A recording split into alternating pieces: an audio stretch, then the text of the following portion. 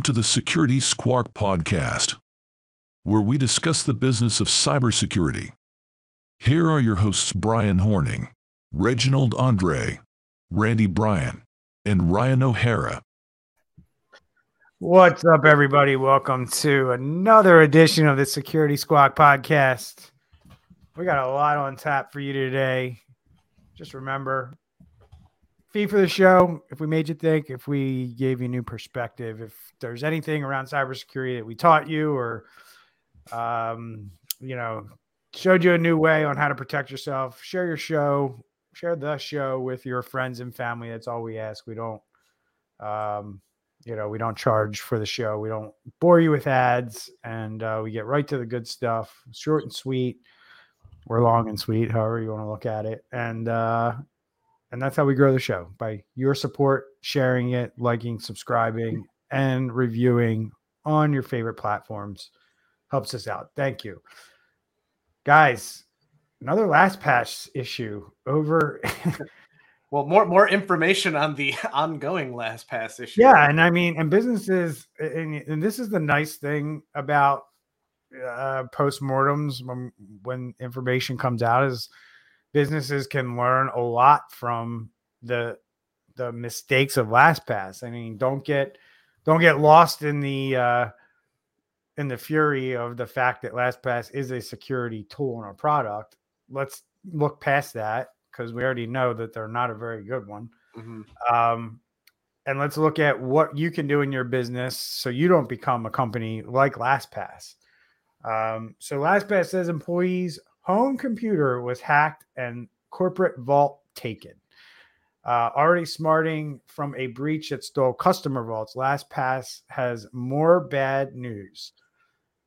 Already smarting from a breach. What does that mean? Smarting.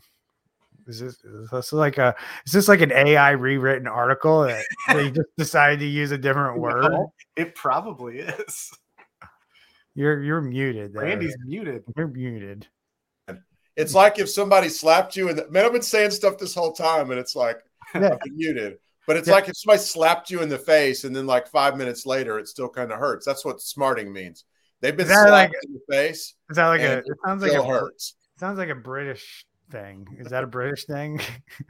I don't know. You're probably right on the AI rewrite. Yeah. So I'm trying to read an article here, and it doesn't make sense to me. It's not how I was taught how to speak. But anyway, already smarting from a breach that put partially encrypted login data into a threat actor's hands, LastPass on Monday said that the same attacker hacked an employee's home computer and obtained a decrypted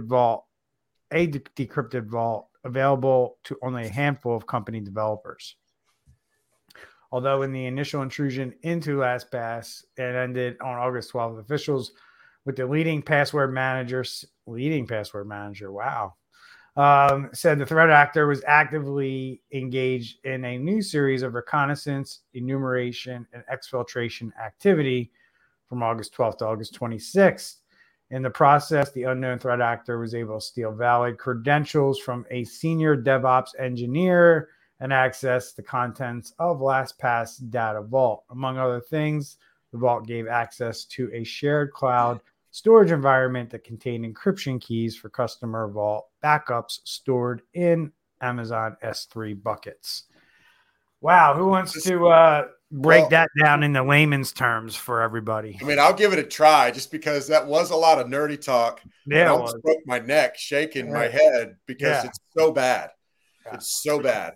So all these little vaults you put your passwords in, they have encryption keys, which are literal keys to open them up. And this latest revelation gave them access. What they did gave them access to be able to unlock those vaults, to get the keys to unlock vaults, which we already know they have vaults. They've not come out and said whose vaults they have, which is très disturbing. That's French, by the way, Brian, for very disturbing. Oh, no, I know. I took French. Just kidding. But for real, we know that a bunch of vaults have been leaked, if not all of them. We don't know who yet. We haven't been notified. And now they're saying that they got into the place that held all the keys to the kingdom. It's really bad. Didn't they always say that they didn't even hold those keys? Like the encryption was it was even encrypted for them, and once you lost it, it wasn't able to be recovered. So are we finding that they were not doing what they said that they were doing? So they said zero knowledge, like we don't have the keys, but I think they let you back the keys up somewhere. So maybe they didn't have knowledge, but they did. No. They did. So no. They had them locked away somewhere. So yeah, no one could get to them until they got to them. Mm-hmm. And then somebody did get to them. That's a great point, though. But here's where it gets even muddier in my brain. What they had were encryption keys for backups, right? Mm-hmm. So they're backing up this vault, right, to an S3 bucket, and they got the encryption keys to decrypt those backups. So if you decrypt those backups, wouldn't the vault still be encrypted? That's probably true. Yeah. So there's more to the story here than what we're being told. So the vault may be encrypted. That's a good question. So it feels like we're going in a circle here because the initial breach they talked about, and we talked about this over the last several months, they talked about how backed up vaults were accessed. Right. But why is this different then? Because if this is only accessing the vaults and not the keys to the vaults, how is this different from knowledge that we've already knew and discussed? That we've already known. From the fact that it was somebody's home computer. I think the new is that that this was done from somebody sitting at their house. Mm-hmm. And that was my big question: is why do they have access to even connect to that DevOps vault from home? You gotta work from home. You gotta work from home. From a home computer, though. I don't think they really meant home computer. I'm gonna say the person was sitting at home on a work computer. Would be my hope. Oh, so you're saying this is we're victims of a catchy headline? Yeah, I think I would imagine it says employee's home computer obtained a decrypted vault. I don't think that they were sitting on like his kid's computer and then move laterally to the LastPass computer, which is certainly something that could have absolutely happened. And that's why I think it's cool that we talk about this stuff because we're picking on LastPass, but this can happen in any business, right? These are all the things that we're trying to make people aware of by doing this show is like, your computer that you own for your company that you gave to your employee that you allow to work from home, that computer could be accessed, could be compromised by somebody sitting on their kid's gaming computer that's on the same network in the same house. You don't think that this stuff is going to happen because in the past it's been rare. But as we adopt this whole new way of working, these cyber criminals are working hard every day to figure out how they can jump from home computers to corporate computers that they know are sitting in unsecured home networks. And if it was a true home computer, I mean, that's not something that we haven't heard from before either. 100%. Right. Requesting, I want to be able to work from home and I need access to this stuff. Or they just have, I used to be guilty of this. I'm not guilty of it anymore, but I used to have a work desktop. And then when I went home, I had a desktop at home. I didn't have a laptop. Mm-hmm. Now I have a laptop and I go back and forth between home and work with that laptop. And I would absolutely back in the day put things on my home computer so I could do stuff at home for work. 100%. You would hope that that's not happening in a company like LastPass. Mm-hmm. But at the end of the day, I think personally, a lot of LastPass executives are going to be surprised to find out what their employees in the development environment were actually doing. And you're usually talking people who have high level access to things and they can give themselves access to stuff to do things like work from home and get access to things that maybe the executives at LastPass didn't even know that most of this stuff was going on. Like the liberties that certain employees were taking with their access from places that might not have been approved. You would hope a company like LastPass would have this stuff buttoned up, and they would have, but clearly they didn't. No, I mean, what do you guys think? You guys think this was like a rogue DevOps engineer who kind of did things outside the norm? It doesn't say that he's rogue. Well, it's not going to say it in the article. I'm saying, what's your opinion? It does say he's one of 4 LastPass employees who have access to that corporate vault. Mm-hmm. And that corporate vault does contain the decryption keys needed to access AWS, which is Amazon, LastPass production backups, other cloud-based storage resources, and some critical database backups. So pretty scary keys that they had access to. I don't think necessarily that he or she was a rogue developer. There's a lot of people that work from home. Pretty sure the SolarWinds hack back in the day started with somebody that was working from home. So, I don't think that was necessarily somebody bad. It sounds like this dude. It sounds like this threat actor had tokens, because about halfway down the article, it says alerting and logging was enabled during these events, but did not immediately indicate the anomalous behavior that became clearer in retrospect during the investigation.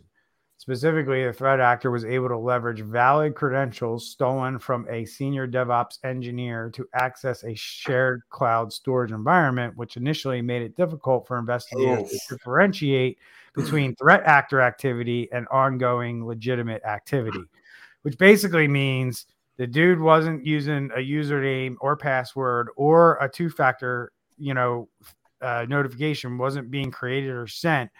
That this dude had a trusted token and was able to take that token and log in, probably from a computer of his own. Does LastPass have an authenticator built into it? It has an authenticator. Yeah, they have. But it also could have been that they had username, password, and authenticator credentials within the same record. You would hope that they didn't have authenticator. And they wouldn't need a token because they're able to authenticate just like the main person would be. Yeah. I mean, it smells like a pass the hash token stolen type situation. When you can't differentiate, that's a clear sign to me that they're having a tough time deciding, is this a legitimate login from the developer, or is this, because it's the same token, right? The only way you got to dig deeper in the logs, and hopefully you have deeper information in the logs. So it's the same token. Okay. What kind of device, what kind of operating system was it? What kind of browser? You need to know that stuff to figure out if it's that person or not. To me, this is most likely my gut is it's a victim of crappy process.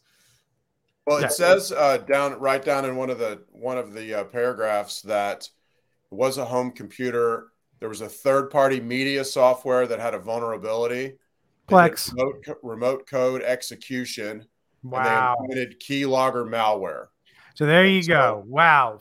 Lesson learned. And I talk about this all the time to people, and they look at me like I got 3 heads when I say this kind of stuff to people. It's like, your employees could have things running on their network that have vulnerabilities that allow them to move laterally or do things. And here you go. The guy had a Plex server running in his environment that allowed this hacker to go further, which is wild. Yeah, that's why I think it is the home computer, because I'm sure LastPass would have had certain applications on allowed lists, and where a developer couldn't just install a software just by himself. Yeah, and that's one of the big things why it's important. People don't understand what's the difference between one machine to another. I'm still using it to access the same stuff. Right. One machine has tools installed that help manage it and prevent some of that other stuff. Mm-hmm. So. Right. Wow. Plex. I mean, and this is the other thing too, like vulnerability management, understanding what software you have. If you don't have a computer that you can manage and you're allowing people to log into sensitive stuff like this from that computer, you're asking for stuff like this, folks. Yep. Like people like Andre, myself, and Ryan and Randy, we need to know all the software that's on that computer, right? And we need to know what version that software is, because if there's a known vulnerability for that software, we have to do something about it. We have to get it off, take the software off, update it, what have you. And this is why you do these things, because, you know, this hacker was dedicated enough to his cause that he was willing to figure out that this home computer has Plex. I can take advantage of Plex and, you know, do damage. And here you go. Now a major corporation, I guess what I read at the beginning, the leading MFA provider in the world, was hacked because their employee decided to access sensitive data on his home computer that had a vulnerable Plex server running on it. Wow. Okay. That's just not something as an executive I would want to hear from a incident response investigator. But to your point earlier too, I mean, this is why we pay attention to things like this. So every one of these experiences is an opportunity for us to debrief something that hasn't impacted us, so we can make sure that our policies line up and would protect against things like this. I think all of these are learning experiences. This is, you know, the true school of hard knocks with regard to cybersecurity.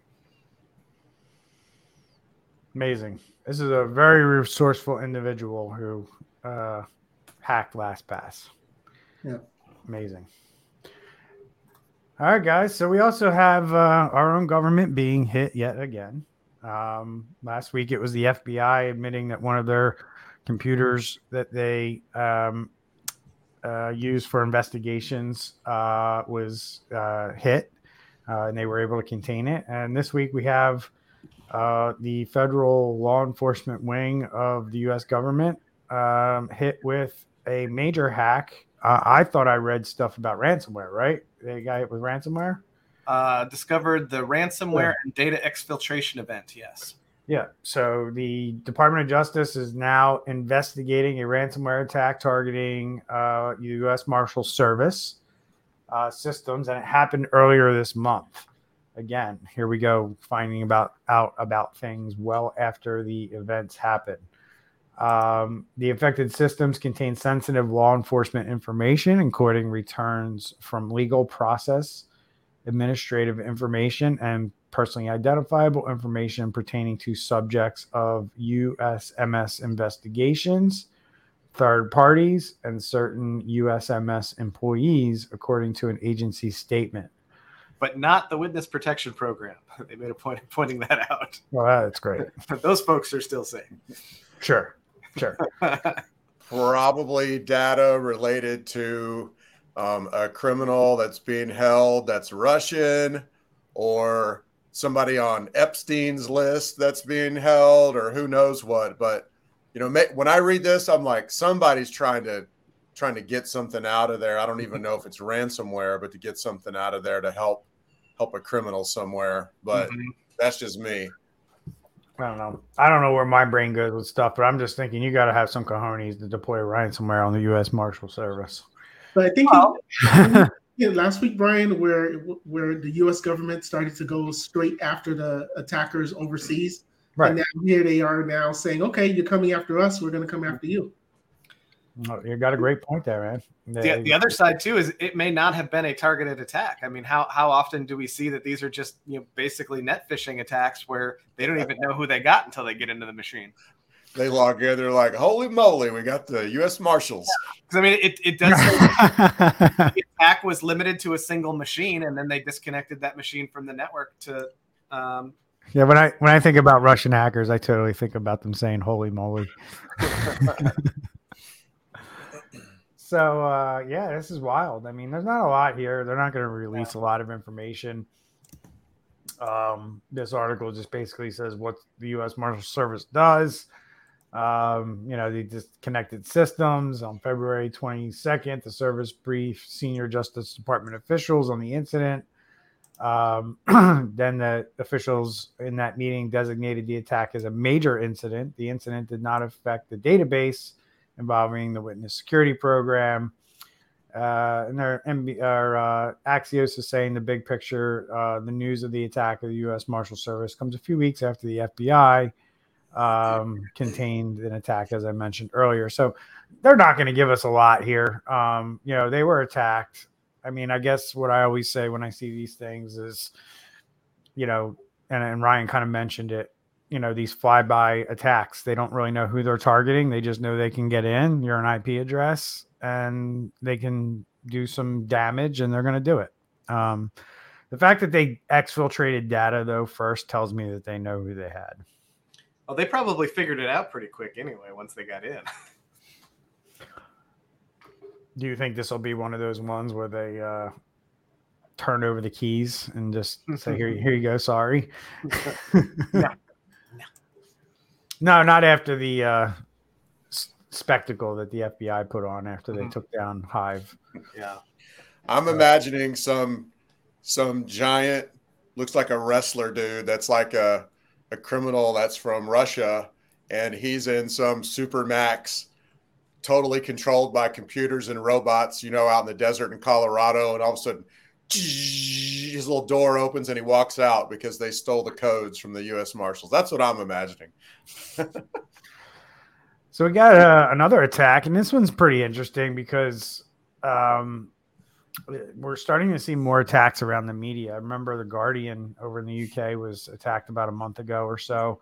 Now we have I don't know if you want to call it a minor attack, but some of the entities owned by Fox News and News Corp were hit with a breach, and they employees of the News Corp are being sent breach notification letters this week following a January 2022 breach that the company believes the Chinese government was behind. So this is over a year ago. I guess they needed some time to figure this out.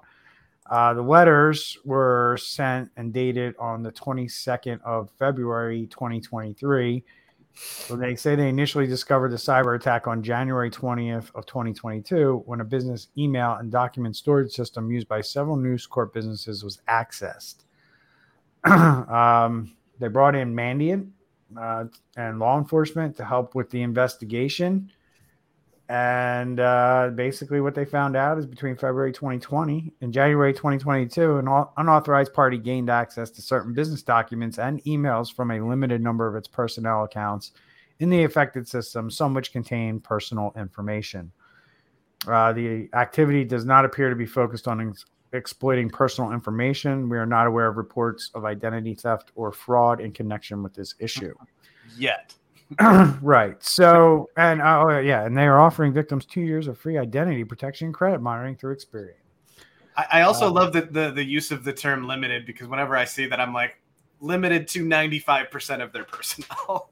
So they're basically saying that they believe the Chinese government was behind this, and the Chinese government, I've said this many times over the years I've been doing my YouTube and my podcast and this podcast is, it seems like to me the Russians, maybe you want to throw North Koreans in there, they like to do the ransomware, and the Chinese like to do the business email compromise and just sit there and spy on you and read your stuff.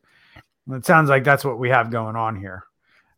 Is that Chinese hackers, or maybe even the Chinese government, was sitting in on News Corp's emails or systems of documents and reading things. And why wouldn't you want to, right? News organizations are typically, they're tipped off by government officials, other people. They're doing investigations.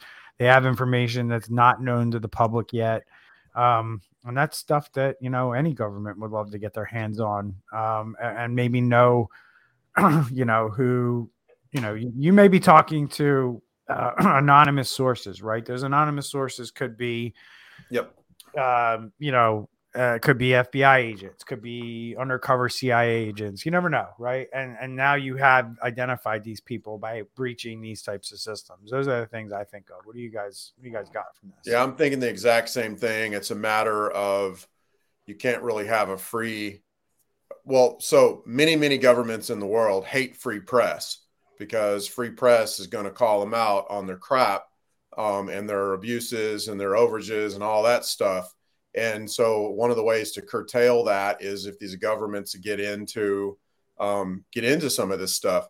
We saw this with the Pegasus spyware, where you could even actually get access to an iPhone just by sending it a text.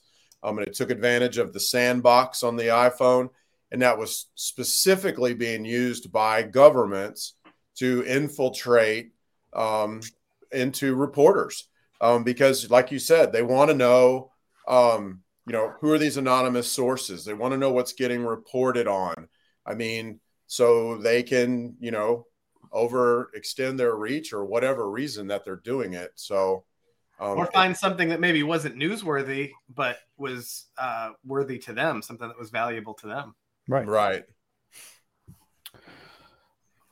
So just a lot going on there with, a whole system. We're not talking about somebody's email being compromised. We're talking about a whole system that was compromised. It looked like they were on there for a significant period of time.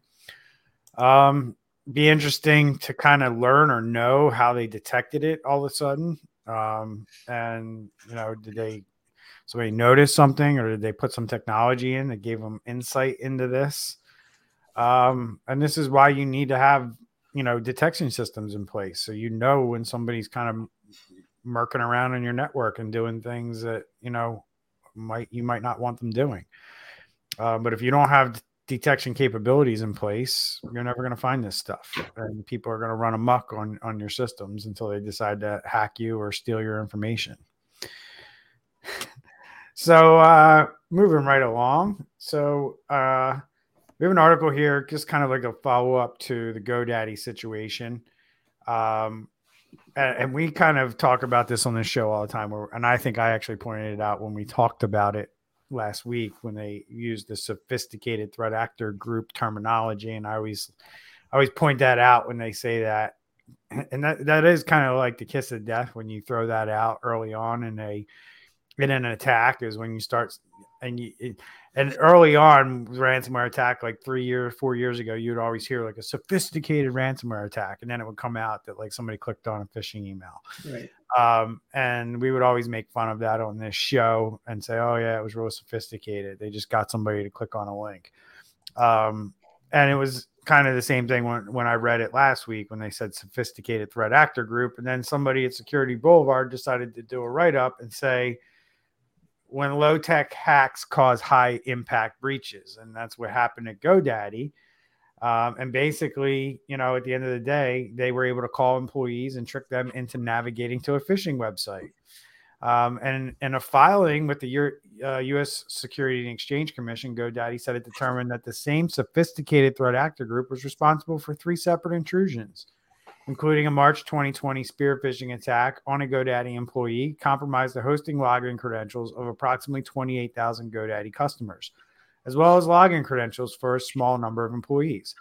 Do any of you guys here think that that's a sophisticated attack? Does that qualify as sophisticated in your book? No, I mean, in my experience, most of hacking is not what you see on TV. It's actually more psychology and con artistry. Right. I'll say whatever was going on at Fox News, I'll give them the benefit of the doubt that was probably a sophisticated attack. Maybe. I don't know. I don't know how easy it was, but a spear phishing attack on a GoDaddy employee, not sophisticated. I mean, some of them can be more sophisticated than others, but it's not like, taking a string of vulnerabilities and using them to piggyback off of each other to get into some targeted system. Right. Like, we're talking about the last 2 things that we talked about were more sophisticated than anything we're going to talk about in this article. Mm-hmm. And then in November of 2021, a compromised GoDaddy password let attackers steal source code and information tied to 1.2 million customers, including website administrator passwords, SFTP credentials, and private SSL keys. So a compromised GoDaddy password. Again, we talk about it on the show all the time. You got to know what's out on the dark web. You got to be using a password manager, different passwords for different things that you log into. That's not what happened here. Somebody had a compromised password out on the internet that they were able to use to get access to all this information. And it's pretty juicy information. I think it's beneficial to them to a certain extent to term it as sophisticated. And then when they go through and explain it like this, talking about SSL keys and credentials and whatnot, that all sounds sophisticated, right? But it's still the equivalent of, letting somebody in the front door and then them walking out with some merchandise. It just happens to be that merchandise maybe is more sophisticated. The attack itself was not. No. This article also talks about this escrow.com account, where I think it's important for our viewers to know that when you are purchasing your domain, there's a thing that talks about privacy for usually about $12, $15 a year, because someone can easily then just look up your domain, see who the administrator is, and call and act as if they'll know that it's being hosted with GoDaddy or whatever the domain company is, and then act as if they're that person and now try to trick you into transferring your domain or doing something that would affect your site. So I think that's really important for our listeners to know as well. Yep. And then in December of 2022, hackers gained access to and installed malware on GoDaddy's cPanel hosting servers that intermittently redirected a random customer website to malicious sites. So we don't really know how that happened. They're not saying. Could be sophisticated. It could be just as dumb as somebody clicked on something and gave them access. But, the one thing that I find interesting here is about 3/4 of the way down, the hackers were able to change the DNS records for the transaction brokering site escrow.com so that it pointed to an address in Malaysia that was host to just a few other domains, including the then brand new phishing domain servicenow-godaddy.com. The GM of escrow.com found himself on the phone with one of the GoDaddy hackers after someone who claimed they worked at GoDaddy called and said they needed him to authorize some changes on the account.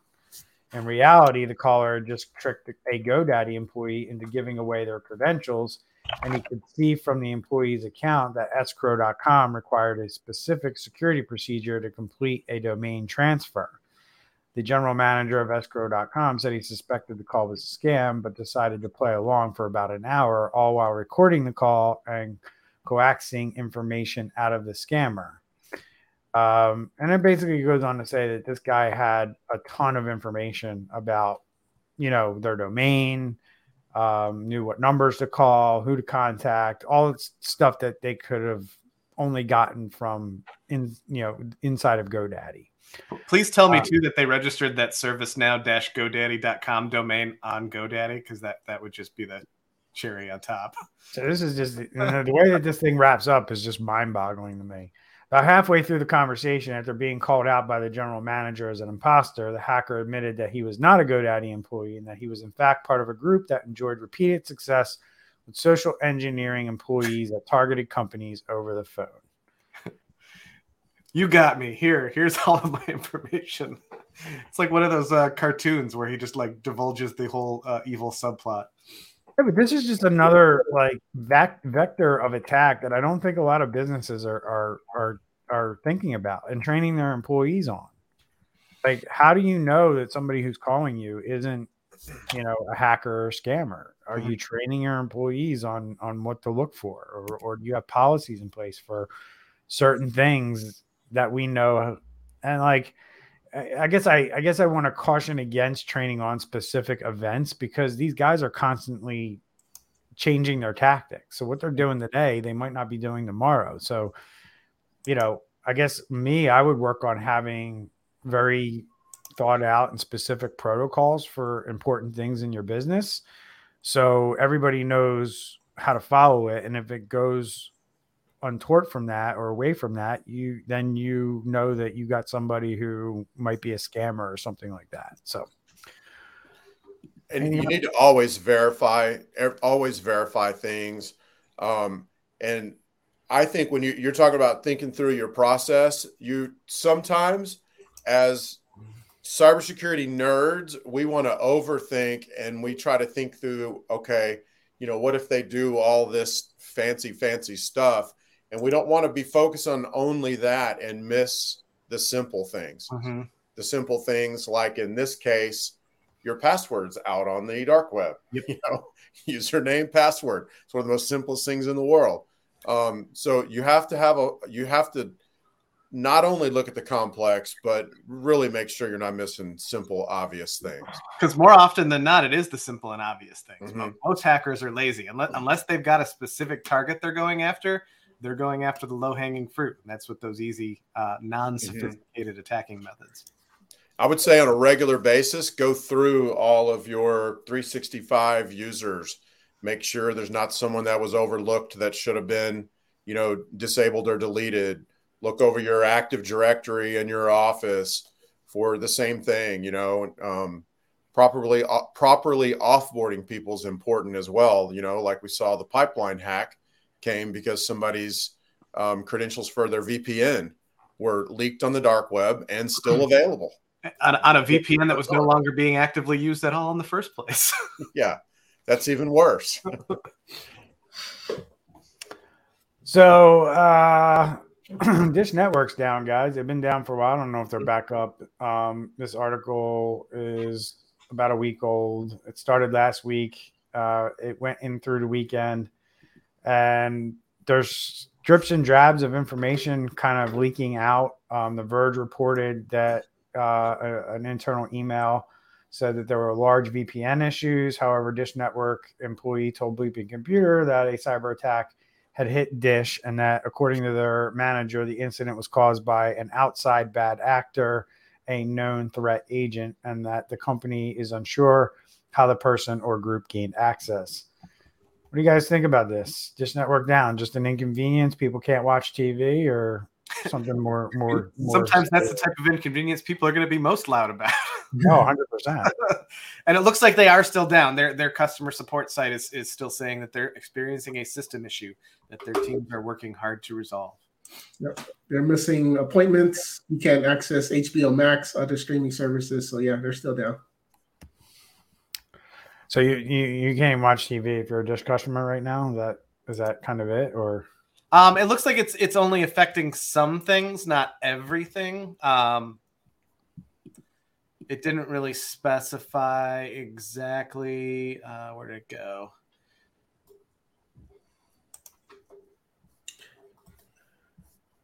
Yeah, it looks like some people can't access mydish.com, Dish Anywhere, HBO Max, and other streaming services. Well, we'll see where the fallout for that comes. Yeah. How many customers leave, and hopefully they get back up and running. That'll be one we'll probably have some follow up for either next week or the week after. 100%. It smells like another Rackspace to me, where they're just going to be dumping. Oh my gosh, that would be so awful, Brian. But there's just literally nothing to see here. Move along, please. Yeah, and move somewhere else. Which is phase one of here's your stuff, right? Yep. Here's your stuff. Get out. That's basically what they're doing to their customers, which is pathetic. So guys, we also have this whole thing with this MetaBank. And unfortunately, I can't read this whole article. It's paywalled for me. I was just going to say the same thing. So I don't know if anybody has a full article, but MetaBank puts attack behind itself. And the article starts off by saying cybersecurity specialists have warned MetaBank still has a lot of work to put in to remediate its online defenses, as investors poured into the stock on the basis that it had successfully ridden out the negative publicity garnered from last year's disastrous data breach. MetaBank shares have risen over 9% since the health insurer announced its half-yearly results on Thursday. Wow. I mean, wow. I mean, I have so many thoughts about this. Okay? It's not even funny. I mean, because I see it all the time. Companies think like, oh, we did something, we're good. We can move forward now. And, they took care of that wound or that one problem. But in the grand scheme of the whole entire puzzle of cybersecurity and frameworks and everything you need to do to secure your business, usually we see companies just kind of move on and not fill those gaps. And those gaps need to be filled so you don't have another event. It's a lot cheaper to take advantage of the short attention spans that we have. Mm-hmm. Right. And It's talking about the stock rebounding. I think there's so many stocks that are doing poorly right now. You get somebody that's a big company like this with a jillion customers, their stocks go down overnight, and then it becomes a good buy, So I don't know that necessarily the stocks rebounding mean, hey, all is well. And I don't think that means that at all, but I just think it means it's a good opportunity to some people. It seems like one at least, to go ahead and purchase it, which drives the cost up.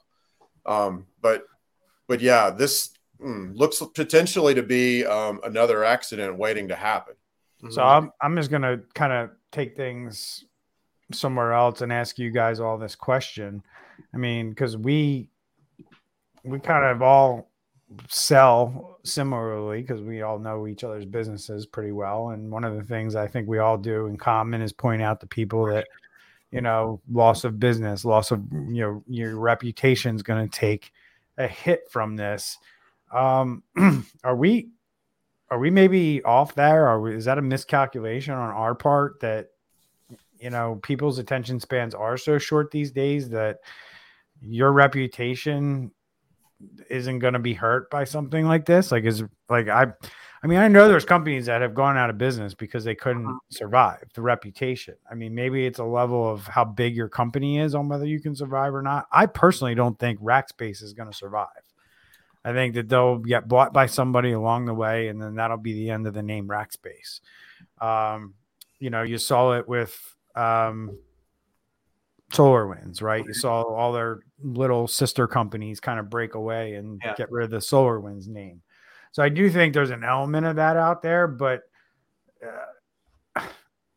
I would never put stock in what investors do, because especially now, because I'm kind of an investor or a trader myself, and the retail market really skews things in today's day and age. So there's a lot of retail investors out there that just buy on the dip. And when you have a cyber attack, you drop down, you have a dip. There's obviously going to be a recovery. And I don't know if I would take that as a vote of, hey, we made it through this and our reputation is unscathed because we have people pouring money back into our company. And I don't think people should be making a comparison with businesses like that in the first place, because most of the businesses that we're talking to on a regular basis are smaller businesses that are not being traded publicly like that. Right. And they can't look at that example and go, hey, this big corporation, MetaBank, had this huge high profile incident and everybody forgot about it in a couple of weeks. So we should be fine too. That small business doesn't have the war chest that a big MetaBank does, or even some of these medium-sized businesses. They may not survive that 1 week where people have a short attention span and are tuned into it. Yeah, if you're a T-Mobile or MetaBank, no problem. Your life continues, business continues. But in this case, with MetaBank, the company gained 35,000 customers despite losing 13,000 clients following the attack last year. So I guess they're basing it on those numbers, that even though they lost the 13,000, they gained 35,000 afterwards. So, but this is also why regulation is just bound to happen at some point, because so these larger organizations, they're playing the numbers and they're just counting on that short attention span. But people along the way are getting hurt one way or another because their information is getting leaked.